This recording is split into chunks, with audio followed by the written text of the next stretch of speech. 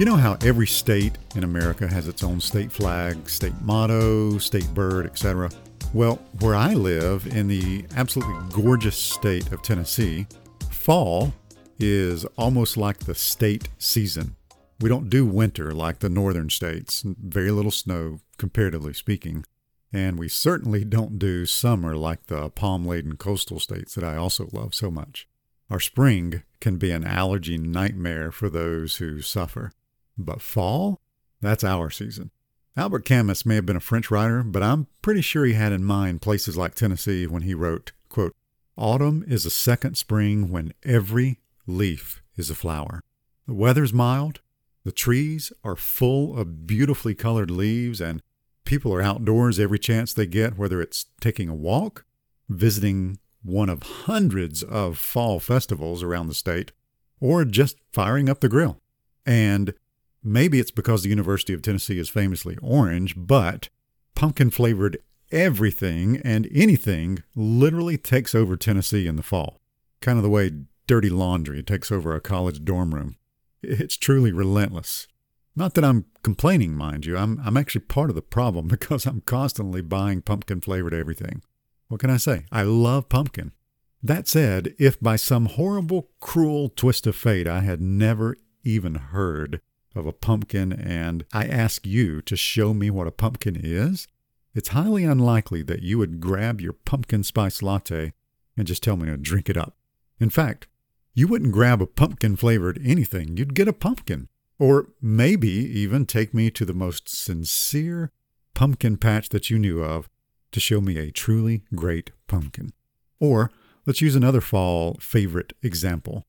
If I ask you to show me an apple tree, you're not going to show me an apple. So what's my point? It's simply this. Most of what people hold up as examples of leadership aren't leadership at all. They may be the result or the fruit of leadership, but in themselves, they aren't leadership. For decades, corporate America has told us repeatedly that leadership is influence and or ability and or position and or control and or charisma or money or power or followers, etc., constantly holding these things up as the truest, purest examples of what it means to be a great leader. I have an entire shelf full of books in my library that echo those thoughts, the same concepts rehashed over and over and over. The focus, of course, always winds up being on the results, the apple, the much-loved pumpkin flavoring. And for years I've questioned, is this really the better way to think about leadership? I mean, aren't we pointing at all the wrong things? Let's just think for a moment about the most popular definition, which is that leadership is influence. The dictionary defines influence as, quote, the capacity to have an effect on the character, development, or behavior of someone or something. Now, I think I've mentioned before that I love taking those nice brisk walks around the many green spaces here in my town. One park I love is especially lush with trees, but in the fall, it's also lush with spiders who love stringing their webs across the pathways. Now, if you've ever accidentally walked through a spider web and done that, I think I've just lost my mind dance, then you know what comes next. That path is now off limits unless I wait for some other sucker to walk through it first and clear out all those arachnid traps. That's influence. Those little spiders completely change the behaviors of me and many of my fellow walkers and joggers. But it seems kind of silly to call spiders leaders, doesn't it? Even in my small town, there are certain areas that are known to be unsafe. Now, once I learned what those areas were, I have permanently avoided them. That's influence. But it seems silly to call criminals great leaders. On September 11, 2001, a group of terrorists succeeded in forever changing the way America and other countries around the globe think about security and safety. But it seems silly to call terrorists great leaders. Sure, influence can and probably should be a natural result of leadership, but influence in and of itself isn't leadership. I mean, if you want to talk about influence, Jesus had arguably the greatest influence on humanity of any person who's ever lived. In fact, many people, myself included, would say that Jesus was the greatest leader who ever lived, hands down. But look at Matthew 20 and how Jesus defined his leadership role on the earth. He said, quote, "You know that the rulers of the Gentiles lord it over them, and their high officials exercise authority over them. Not so with you. Instead, whoever wants to become a great leader among you must be your servant.